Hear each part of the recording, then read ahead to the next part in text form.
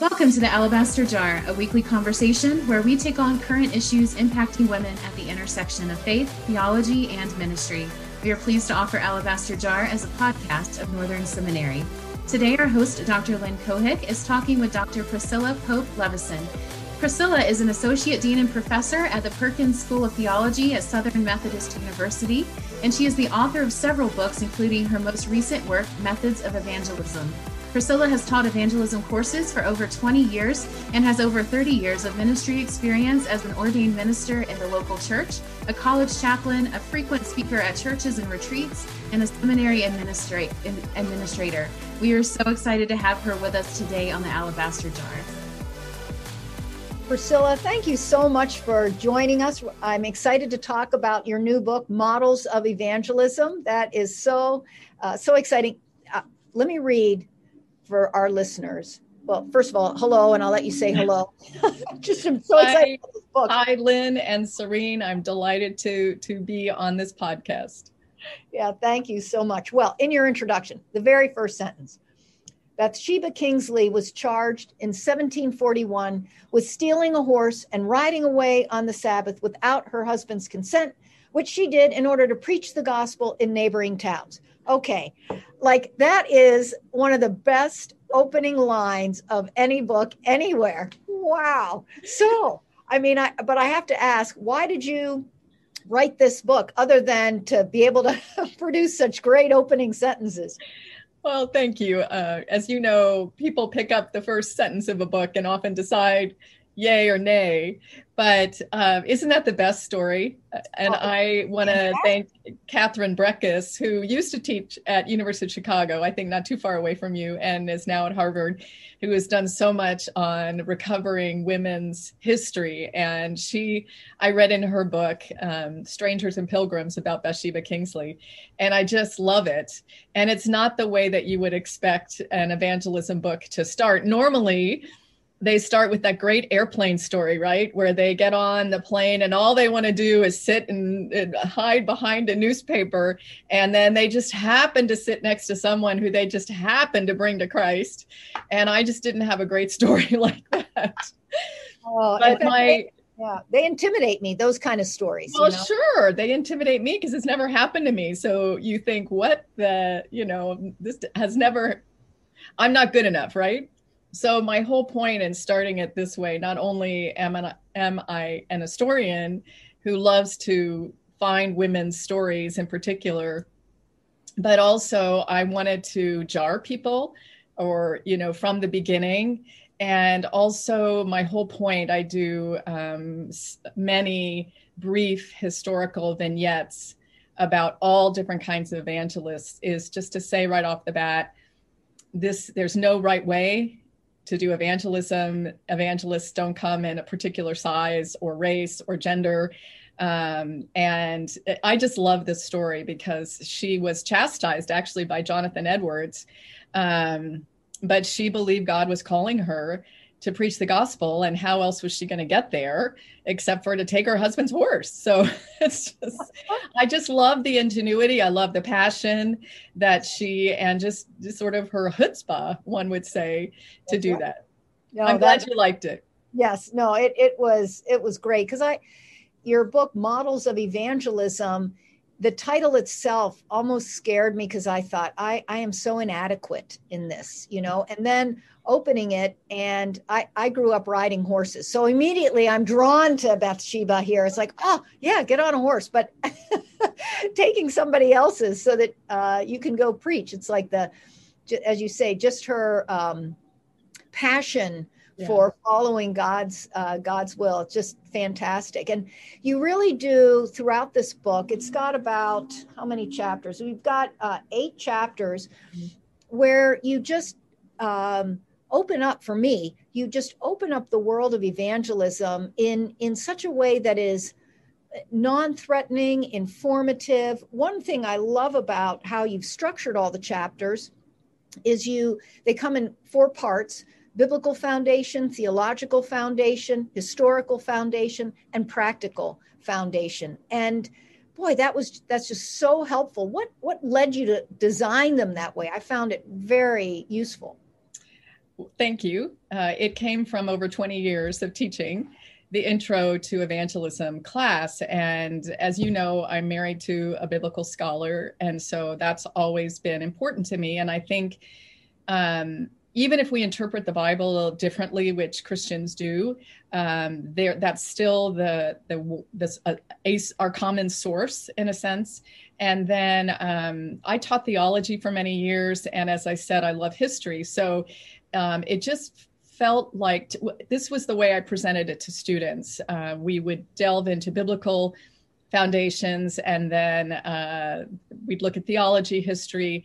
But every semester, I had them choose and research a model of evangelism. So there were many more than what I put in this book. I selected a wide range and ones that I felt had stood the test of time, in a sense.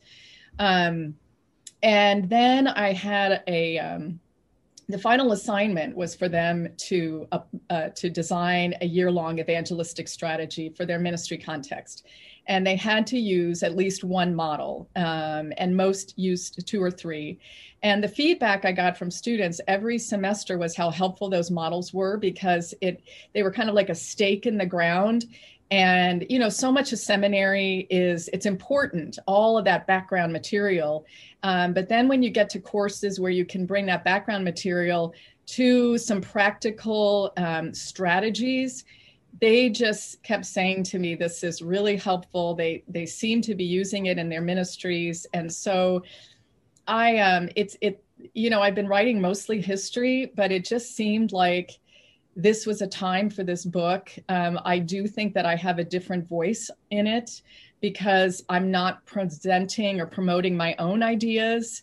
I do assessment of each model, but I really wanted people to read the models. I appreciate your words about clarity. I think it's so important.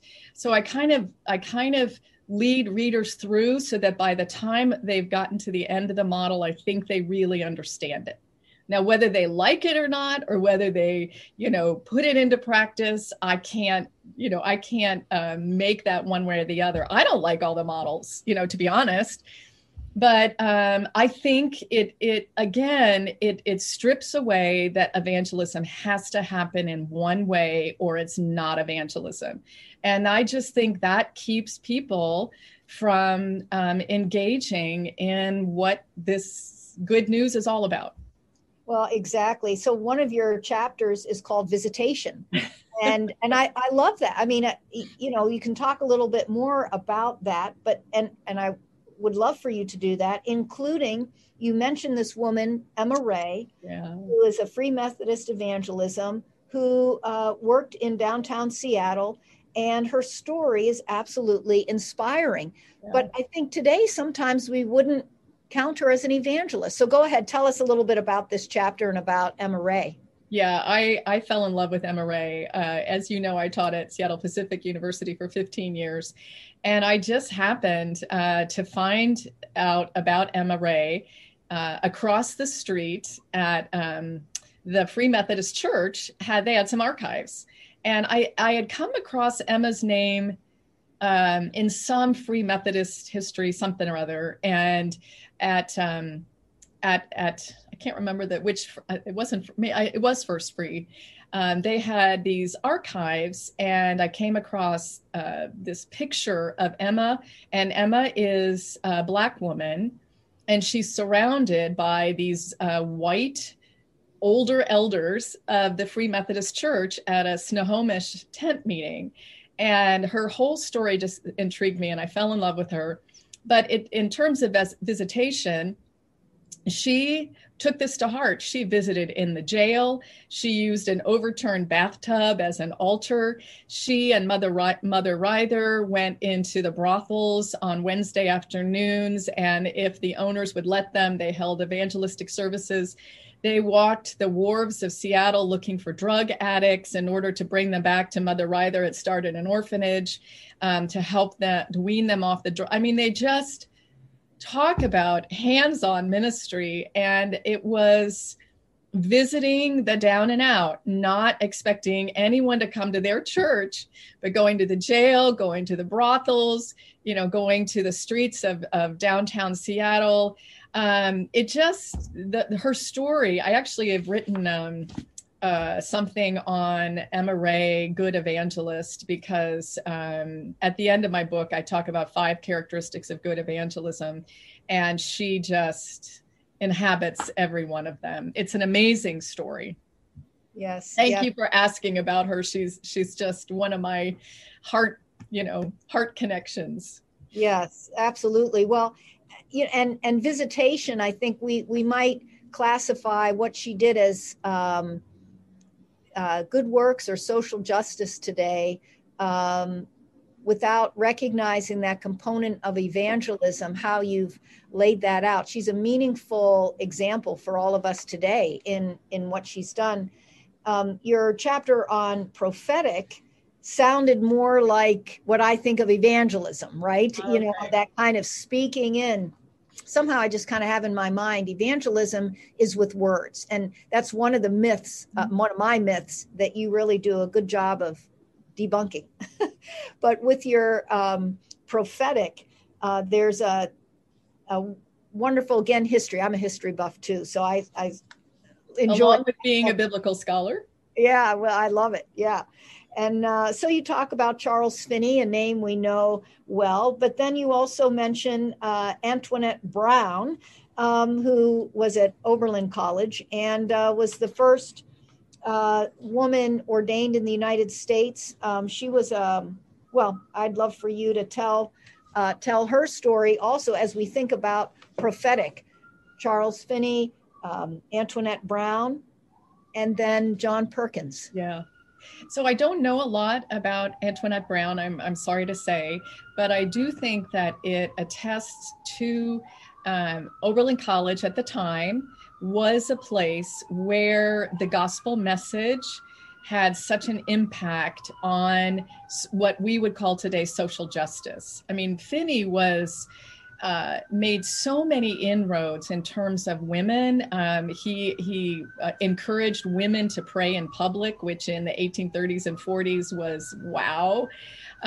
He encouraged mixed assemblies, and by that he meant mixed gender. And so a lot of women found their voice under his ministry, but he also was strong that if churches take what he considered to be the wrong side on human rights issues, which at the time was slavery, their revivals would not prosper. And so he just a really interesting link between revival, what we think of as only verbal, come to Jesus tonight, and what churches are doing about human rights issues, and linked those two. And he and Asa Mahan, the first president at Oberlin, really made that such a center for women, for Blacks were admitted at Oberlin. Women were also, it was coeducational. And so it's not surprising to me that the first woman ordained was a graduate of Oberlin. I know that now Oberlin has, in a sense, lost that evangelistic strain. It's so hard to keep those two together. What John Perkins talks about as, and many, Richard Stearns, the past president of World Vision, about the whole gospel. I remember John Perkins says, I don't want to teach, a salvation gospel or a social gospel. I want to do both. And I think that's certainly true in John Perkins' life. Just that bringing together of word and deed that makes a difference, particularly for those who are living on the margins. You talk also about hospitality, and as we were talking before the show, Serene was just expressing interest in finding a little more, but I'll let Serene ask. Sure. Yeah. So, Priscilla, in my experience, I've seen hospitality be this term that we sort of align with a task. Like we set a table, we open up our home, and that is the act of hospitality. But as I've served in ministry contexts, I've kind of observed hospitality as something that comes to the surface when we practice our faith. And I've really been just challenged and encouraged to think about what it means to serve a God who in God's essence is hospitable. You know, God has made this place for us in his family at the table. And I'm just wondering, as we think through that in the lens of evangelism, what does that look like when we're sharing our lives and sharing our faith with others to live that out sort of as a reflection of who God is more so than just a task? Well, I think you said it beautifully, Serene. I'm not sure I can expound on that any better, but let me just put this in context. So in the conclusion of the book, I went back through all of the models. So I kind of did the horizontal view and thought about what characteristics or what attributes are across the board that, in a sense, these need to be a part of the whole process if these models are going to come alive. And so I came up with 5. And the first one was hospitality. And it's something I've really encouraged my students to engage in because Jack and I and our family have walked in and out of so many churches, and there's not a place for us, because we're not known to them. And the Greek word philoxenia, I'm not sure I'm pronouncing it right, Lynn can correct me, is simply love, phileo, of the stranger, xenos. And I think, that could consist of a meal. That could consist of what Emma Ray was doing. It could consist of what John Perkins is doing. I mean, I think hospitality, Henry Nouwen put it so well, we think of it as a tea and cookies affair, but he talks about hospitality as a place where a stranger can become a friend. And so I think that really opens the door to, as you said, a meal. I mean, absolutely. We're going to move on July 1st into an SMU dorm as faculty and residents. And we're going to, food is going to be a part of everything we do there in terms of hospitality. But it could also be acts of justice. It could also be, a prayer vigil. It could be, it could be a demonstration for how, adequate housing or whatever. Hospitality can, I think it's providing a safe space where people feel cherished and loved, and they see, as you said, this God who is hospitable in and of God's self, made manifest in us and in what we are doing and how we are engaging the stranger. That's a simple way, but it's so deep and profound, I think, hospitality. Yeah, that's beautiful. Thank you. Well, and it as you're talking, I'm thinking as well of some models or some examples of evangelism where the implicit underpinning is, I have all the truth and it's mine, and I'm going to give it to you or share it with you, but there's an asymmetrical power thing going on here. Yeah. And so there's not a space where the person who's bringing the message has a vulnerability. There's not kind of a two-way street. There's not a sense that the person themselves who is sharing the gospel in some way is also receiving from the other. And so you mentioned those 5 qualities, the first being hospitality, but the second is forming relationships. Yeah. And I love that you mentioned that. Living with integrity is the third, bearing the Christian message, the fourth, and rooting yourself in a Christian church, the fifth. But that idea of practicing hospitality and forming relationships feels to me like you're balancing what at times, if it becomes unbalanced, seems very transactional. Mm-hmm. I love the way you framed it. I wanted to say, but it can be done that way. It can be done with vulnerability. It can be done, with shared power, so to speak. And I know that that probably many evangelists would disagree with me, but I'm thinking like of one of the most wonderful evangelists in the New Testament is Philip. I mean, it's not surprising that he had 4 daughters who were evangelists, but you think of his encounter with the Ethiopian eunuch. I mean, first of all, the Spirit snatches him away and lands him in a wilderness road. But the first thing he does is he asks a question, and he starts where the Ethiopian eunuch was. I mean, the eunuch has the scroll of Isaiah draped over his knee. And, Philip doesn't say, wait a minute, you got to start at the beginning. No, it's so clear. He started from where he was. And I think that maybe that sense of Philip, who has got to be an amazing person to have 4 evangelist daughters, that sense of curiosity, of wonder, where is the Spirit going to lead me today? Who am I going to have encounter and what am I going to learn from them? I love that, Lynn, which you said but also, can I be a guide to them? I mean, obviously Philip was a guide that took the eunuch from Isaiah to the slaughtered lamb and all of that, so that finally, and then the eunuch says, what's to prevent me from being baptized? I mean, in a way, and I know that's maybe contrived, but it's actually one of my favorite stories, or I think about the hospitality of Priscilla and Aquila, with Apollos. They listened to him, and they listened to him closely enough that they knew that he didn't know about the baptism of the Holy Spirit. He knew about John's baptism. And so what they do, I think the Greek word is proslambano. They took him home, probably hospitality. It's used in Acts as feeding.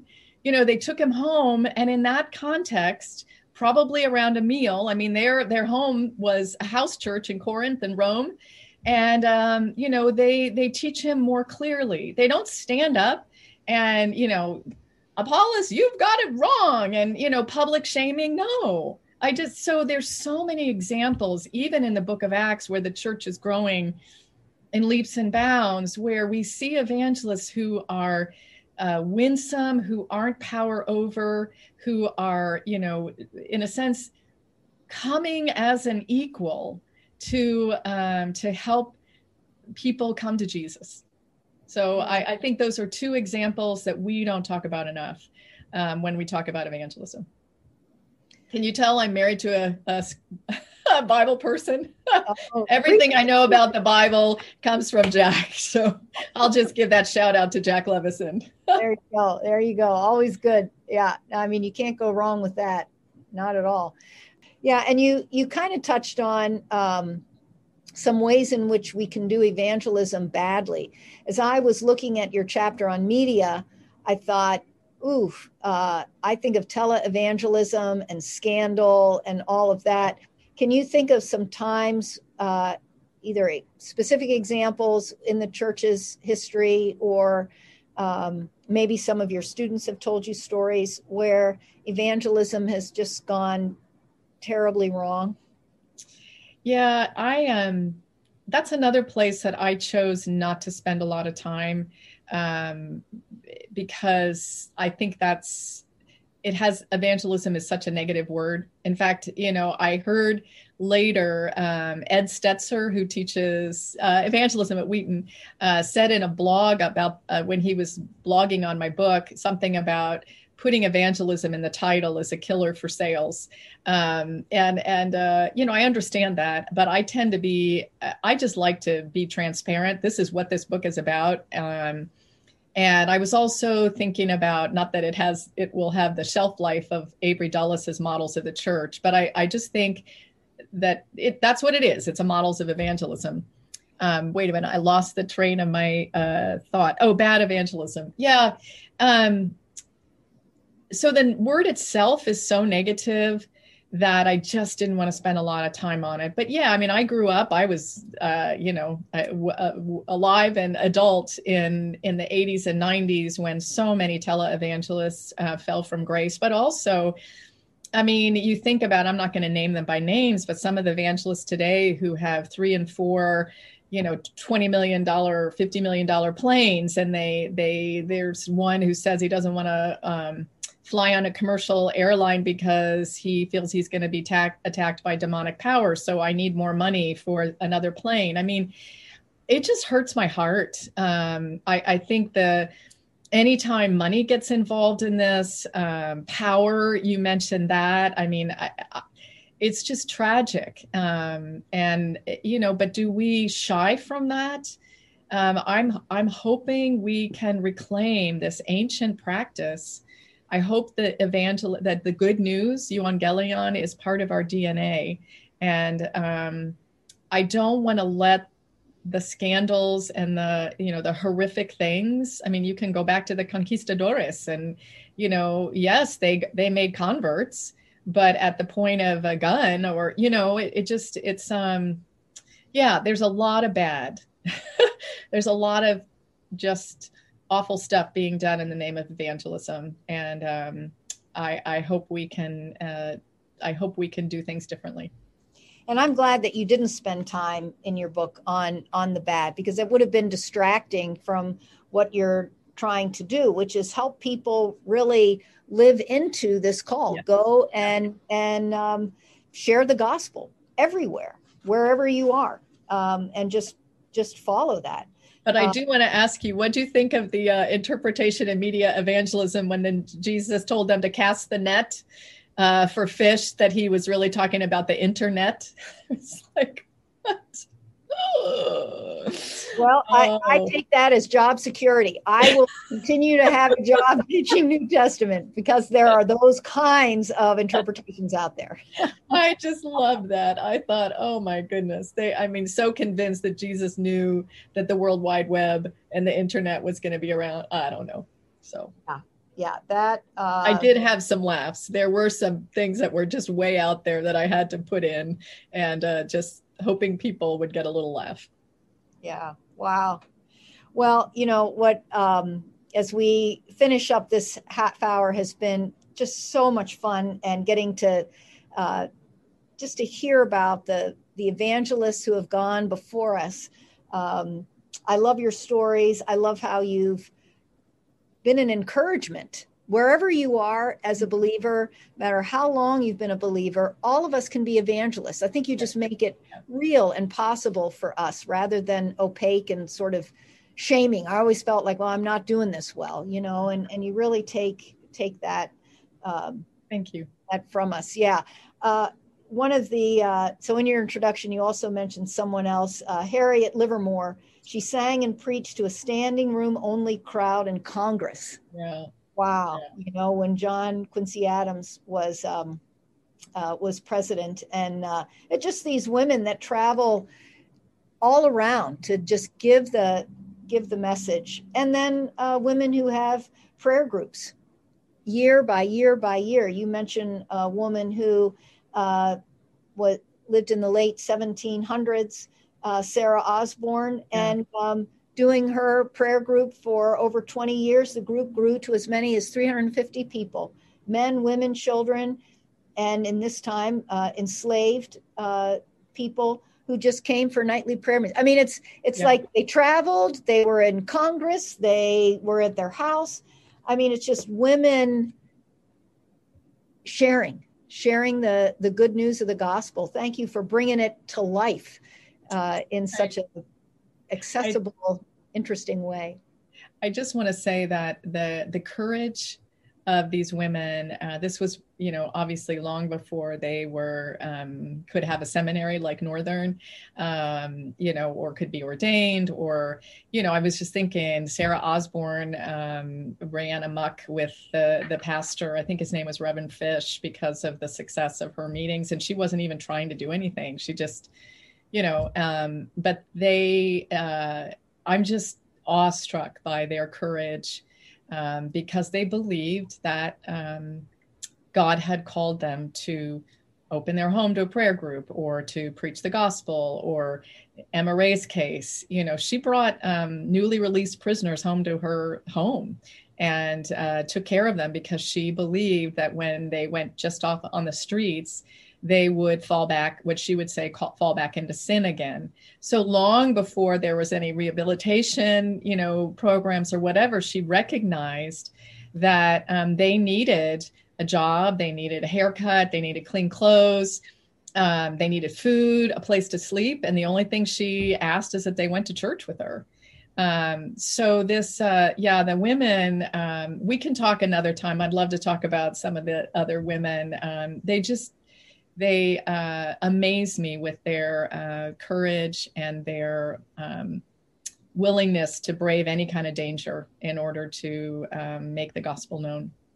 That's wonderful. We stand on some broad shoulders. Yes. We really do. So thank you for bringing that to light. Your book, Models of Evangelism. It's just fantastic. I encourage our listeners to get it. And thank you so much, Priscilla, for spending this time. Thank you. Let's do it again.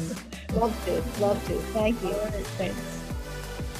You've been listening to another episode of the Alabaster Jar podcast. Thank you for joining us for our conversation with Dr. Priscilla Pope-Levison today. We hope that this conversation has inspired you to consider how you can practically engage in evangelism. And if you'd like to learn more, be sure to check out her book, Models of Evangelism. We'll see you right back here next week for another episode.